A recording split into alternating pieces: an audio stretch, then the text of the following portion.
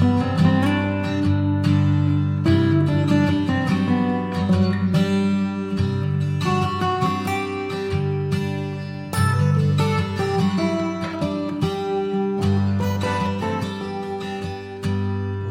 everybody, it's Dr. Jeff again, and welcome back to Understanding Childhood Cancer. And I seem to have a quick half hour before the next meeting, so I thought I'd handle one more chemotherapy drug today. So today I'm going to talk about a drug called Cisplatin. Cisplatin, C-I-S-P-L-A-T-I-N. Cisplatin. It's a chemotherapy drug. It messes with the DNA in tumour cells, and that's how it kills them. And in particular, cisplatin has a platinum atom inside the molecule, inside the drug molecule. And so the platinum gets into the DNA, messes up the DNA, and that's how it kills cancer cells. And that's why it's called cisplatin. There's another drug called carboplatin that acts in a similar way, but it's quite different as drugs go, so it will deserve a separate podcast. Anyway, first off, let's talk about what diseases we use cisplatin for, because there's several diseases, but they're mostly the solid tumours and brain tumours. So we don't really use it in leukemia. We don't really use it in lymphoma. I have seen it used in Hodgkin's lymphoma, but it wouldn't be one of the main drugs in Hodgkin's lymphoma. So mostly it's in some of the solid tumours and brain tumours. So in particular, we use it in neuroblastoma, particularly in high-risk neuroblastoma we use it. It's one of the main drugs for osteogenic sarcoma. It's probably the main drug for medulloblastoma, a brain tumour, and we certainly use it in another brain tumour called ATRT.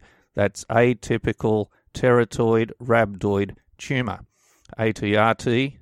There's another brain tumour called ependymoma, and in ependymoma we do use cisplatin sometimes. We're still working out the role of chemotherapy in ependymoma, but when we do use chemotherapy, often it might include cisplatin.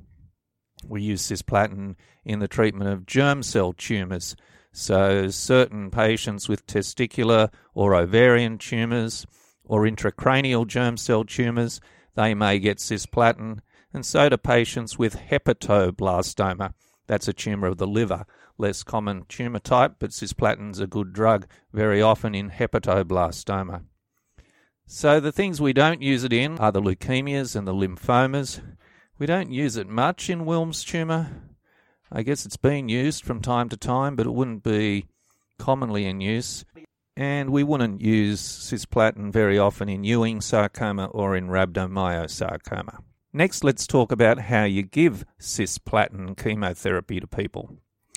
Well, it's a drug that's always given intravenously, and normally it's given over a period of time, like it might be given over 1 hour or 4 to 6 hours, or in some situations it's given by a long 24-hour infusion.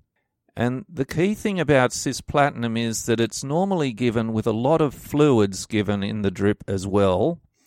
And in the bag of fluids will be the usual sort of salt and sugar and all of those things. But also we would normally put something called mannitol in the bag, and often we would put magnesium in the bag. And these complicated combinations of fluids and mannitol and magnesium are all designed to protect the kidneys from damage by cisplatin, because the kidneys are one of the particular organs that cisplatin can damage. And so very often we would start with a period of prehydration. So we would hook the patient up to a drip, and we might give them fluids for a few hours, or in some situations we might give them fluids overnight and then start the cisplatin in the morning. It all depends a bit on the total dose that we'll be giving and a few other things.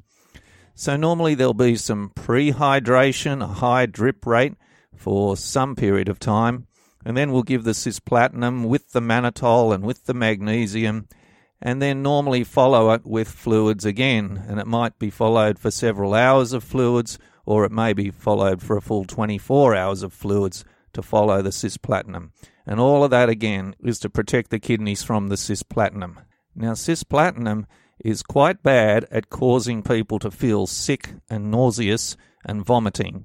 And so as a routine, we would also be giving anti-vomiting drugs, usually at the start of the cisplatin and then every several hours afterwards. So cisplatin really is about the worst drug that I can think of as far as causing nausea and vomiting. So listen to my episode on anti-vomiting medications and you can hear all about it. But we would generally be giving a drug like ondansetron or granisetron, and then we regularly would escalate to include a second and then a third anti-vomiting drug if we needed it. But anyway, a lot of the time, patients who are having cisplatin might be admitted to hospital overnight to have it, both to have all the anti-vomiting medicines and all the fluids with it. And sometimes there are schedules that go on for 3 or 4 or 5 days, and so those patients might be admitted to hospital for the whole time. There are other times when you can give cisplatin just in the sort of day hospital clinic area with all the fluids beforehand and afterwards, but it tends to be a long day. Next, I'd like to talk about the side effects of cisplatin. So the first one I've already mentioned, and that's nausea and vomiting. And cisplatin's quite nasty for this, and the effect of cisplatin can even persist for some days after we finish giving the drug. So it may even last into the next week. So it can be quite bad, that delayed nausea and vomiting. And so patients will always need some sort of anti-vomiting medicine, and usually they'll need it for some days afterwards. The other thing that can go wrong during the period of time of giving the cisplatin and then in the period shortly after is that patients may drop their magnesium level. You can get a low magnesium level from cisplatin, and you can get it during the treatment, or you can have a low magnesium level that persists for many months and even permanently. Some patients have needed to be on magnesium supplements. So magnesium is one of these salts in your blood. It's a very important chemical in your blood, and if it goes too low, well, then we need to replace the magnesium. Sometimes we give it through the drip if the patient's in hospital, but very often we end up with patients taking magnesium tablets when they go home, and we can monitor the magnesium level with a simple blood test fairly routinely. I've had a couple of patients who get cramps in their legs at night, and when I've fixed their magnesium levels up, I've found that the cramps have stopped. So I don't know how often cramps are caused by magnesium things in general, but in those particular patients, it seemed like they stopped getting cramps once I gave them extra magnesium. But the big side effects to really be aware of with cisplatin are a toxic effect on hearing and on the kidneys. So they're the ones I'll want to talk about the most today. First, let's talk about hearing. Cisplatin can affect the nerve that goes from your ear to your brain and delivers the messages of hearing, and that's called sensory neural hearing damage.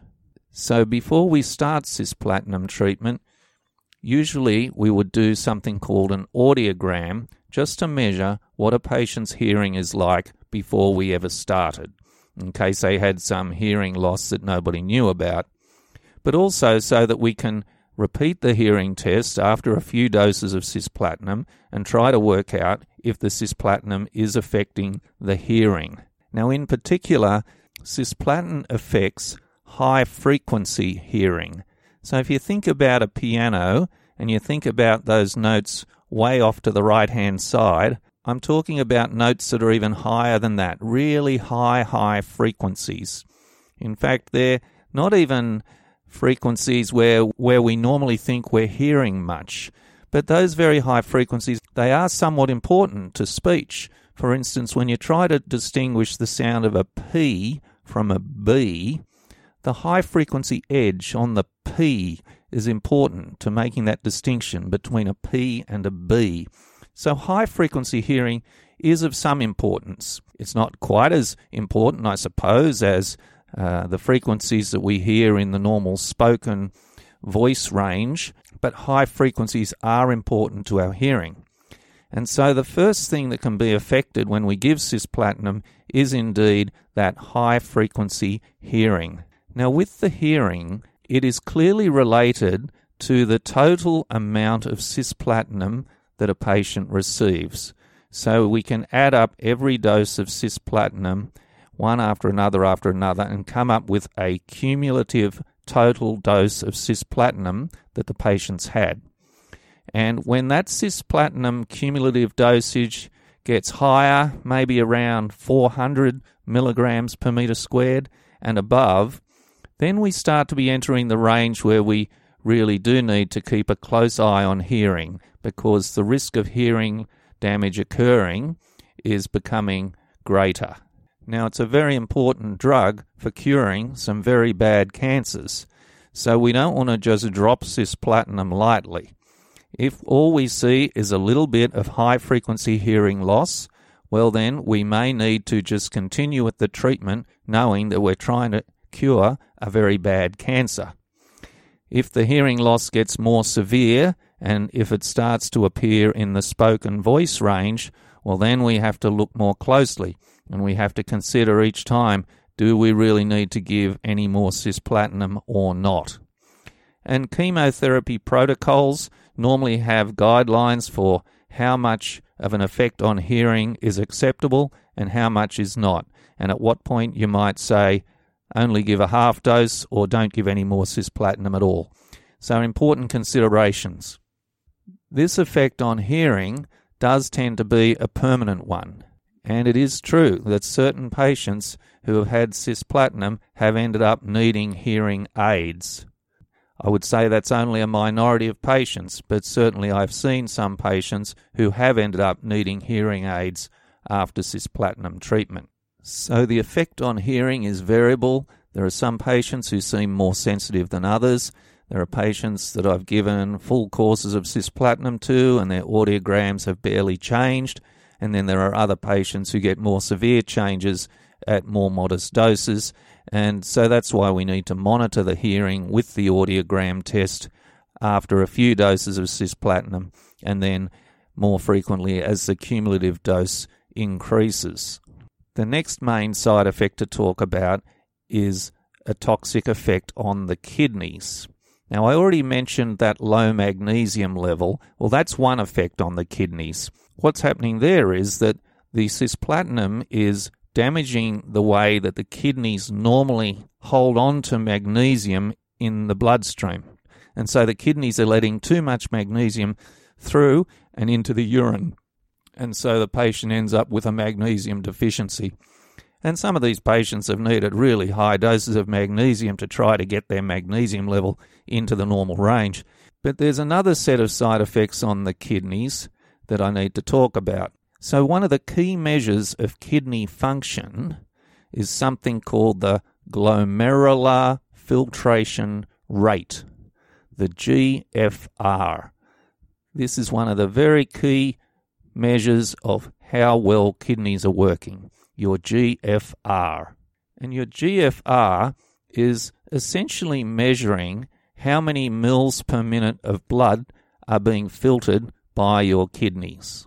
That's what kidneys are meant to do in life. Your blood goes to the kidneys, they filter the blood, so the stuff that we don't want in our body anymore goes through the kidneys and then out through the urine, and the things that we do want to keep are retained by the kidneys. So the kidneys hang on to water, but they get rid of excess water. They hang on to salt, and they get rid of potassium, and they hang on to magnesium, and they regulate all of these concentrations of things in the body. So the GFR can be estimated with a simple blood test. It's about one of the commonest blood tests we do in all of medicine, and that's called a measure of the creatinine. Another test is a measure of the urea. So these are two chemicals, creatinine and urea, and both of them are chemicals that are normally excreted from the body by the kidneys. So if the GFR drops because the kidneys aren't working as well, then the creatinine level goes up and the urea goes up. And we know what the creatinine and urea was at the start with a patient, and we know what it should be for a given age. And so if we see the creatinine going up and the urea going up, well, that's evidence that the GFR is dropping as an effect of the cisplatin. By the way, in America, they often refer to the urea as a BUN, blood urea nitrogen. So they might talk about a BUN instead of a urea. Anyway, that's the very common test and the basic test to measure kidney function, and we're doing it all the time. And when patients are in hospital having cisplatin chemotherapy, we're often repeating these blood tests every day to make sure that their kidneys aren't taking a bit of a hit from the chemotherapy. Now, a more sophisticated test of GFR can be done in what we call the nuclear medicine department. Nuclear medicine department is normally within the X-ray department or somewhere near the X-ray department, and they're the people that use different medical isotopes for various medical applications. Well, to measure GFR very, very accurately, we can inject one of these radioactive isotopes into the vein, usually through the central line, I think, and then take some blood tests a couple of hours later and a couple of hours later, and the amount that the radiation level drops in the bloodstream tells you exactly how much the kidneys are clearing the isotope. So they can measure the radioactive isotope in the blood, and from the amount that it drops, they can calculate the GFR pretty well exactly. So this is a much more sensitive and accurate test of exactly how good are the kidneys. What is that GFR rate, the glomerular filtration rate? Now, a normal person who is of average size, so a normal adult male, has a GFR of about 125 mils per minute. So that means that every minute about 125 mils of blood gets pumped through the kidneys and through the filtering system of the kidneys. So that's the normal sort of GFR. And if you're smaller, the GFR is smaller. So before we start our cisplatin chemotherapy, we'll do this test, this GFR test, and we'll know exactly what a patient's kidney function was like before we ever started. Then we can give the cisplatin and we'll monitor the kidney function with the blood tests. But after a while, we might repeat this GFR test to see if the cisplatin is having any effect on the patient's GFR. So we might repeat it after a couple of rounds of cisplatin, and where it was 125 mils per minute before, maybe it's going to be 90 mils per minute. Or maybe it'll drop to 70 mils per minute. But we may see some reduction in the GFR test. Now, the thing about kidneys is that we are born with a lot of reserve kidney capability. You might know that you can take out one kidney completely and still be very, very healthy. So we've got a lot of reserve capacity in our kidneys, and so if we have some reduction in this GFR, that can be okay. We can accept a certain level of reduction in the GFR test, but we don't want too much. So there again comes a judgment to be made. The balance has to be struck between the fact that this is a very important drug to cure some very bad cancers, but at the same time we don't want to do too much damage to the kidneys. So if the GFR drops a certain amount, well, that can be fine. It may be that it stays that way, it may be that it recovers, but very often it may be that the patient can be perfectly healthy with this level of kidney function, and you would only really know about it if you went and measured their GFR. So it may not actually have any adverse effect on them. It might just be something you can document with your tests. On the other hand, if the kidney function gets worse and worse, and if we just keep on giving the drug and ignoring that result, well, then we can do more severe kidney damage, and that could have serious implications for staying healthy later in life.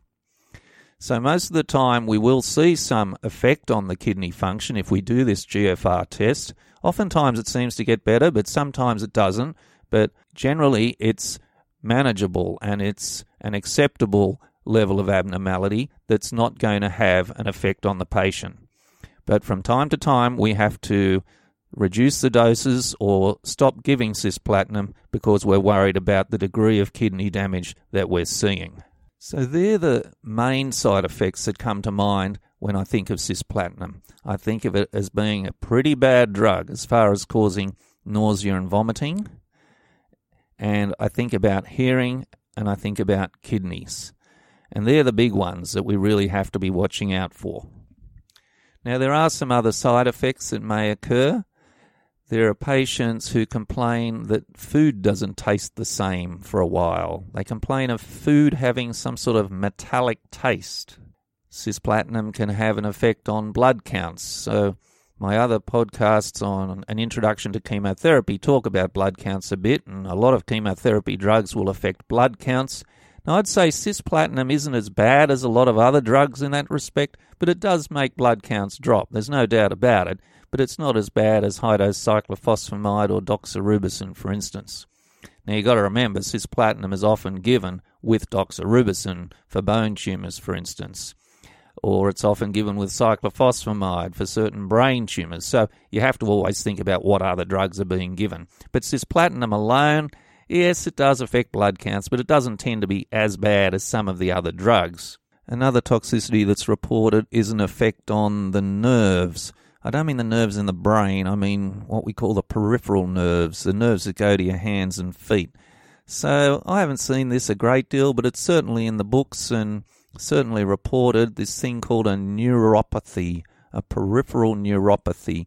And that can be manifested by sort of pins and needles in the hands and feet, or some numbness or clumsiness in the hands and feet. Like I said, I haven't seen it a lot, but it certainly is described and can occur, and in some cases that can be a permanent thing. Now, what about an effect on the patient's ability to have children? Well, cisplatin isn't such a prime offender there. It's not one of the drugs that we think of as being one of the terrible drugs for causing infertility. Again, you've got to remember it may be being given with other drugs, and so it needs to be looked at in that context, but it's not one of the worst drugs for causing infertility, and I would say there's plenty of patients who have had cisplatin without an effect on fertility. Likewise, there would be a slightly increased risk later in life of getting a second malignancy because of the use of cisplatin. But again, there are other drugs that are much higher on the list of things that can cause a secondary leukemia, for instance, than cisplatin. But cisplatin use would be associated with a small increased risk of getting another malignancy, another cancer or leukemia later in life. But again, that would be a slight effect, and compared to the disease that we're actually treating at the time, that would be a much smaller risk. So that's it for cisplatin, really. Look, it's a pretty nasty drug, I've got to say. It causes bad nausea and vomiting, and you have to be in hospital to give it and be on all these fluids and things. But it is one of the best drugs for treating a number of different childhood cancers. We really rely on it a lot, and it's a very important drug, like I said, for neuroblastoma, for osteosarcoma, for germ cell tumours, for certain of the brain tumours. Critically important drug. But just to recap, it's given intravenously, normally as a long infusion, and normally with a lot of fluids, and those fluids often have mannitol and magnesium in them to help to protect the kidneys. Might require an inpatient stay for a few days to give it, normally with a lot of vomiting drugs. We've got to keep a close eye on kidney function and hearing function during treatment and make dose adjustments if the kidneys or the hearing are too severely affected. Anyway, I'll leave it there for now. Thank you again for tuning in to this Understanding Childhood Cancer podcast. I'm Dr. Jeff. I'll talk to you next time. Bye now.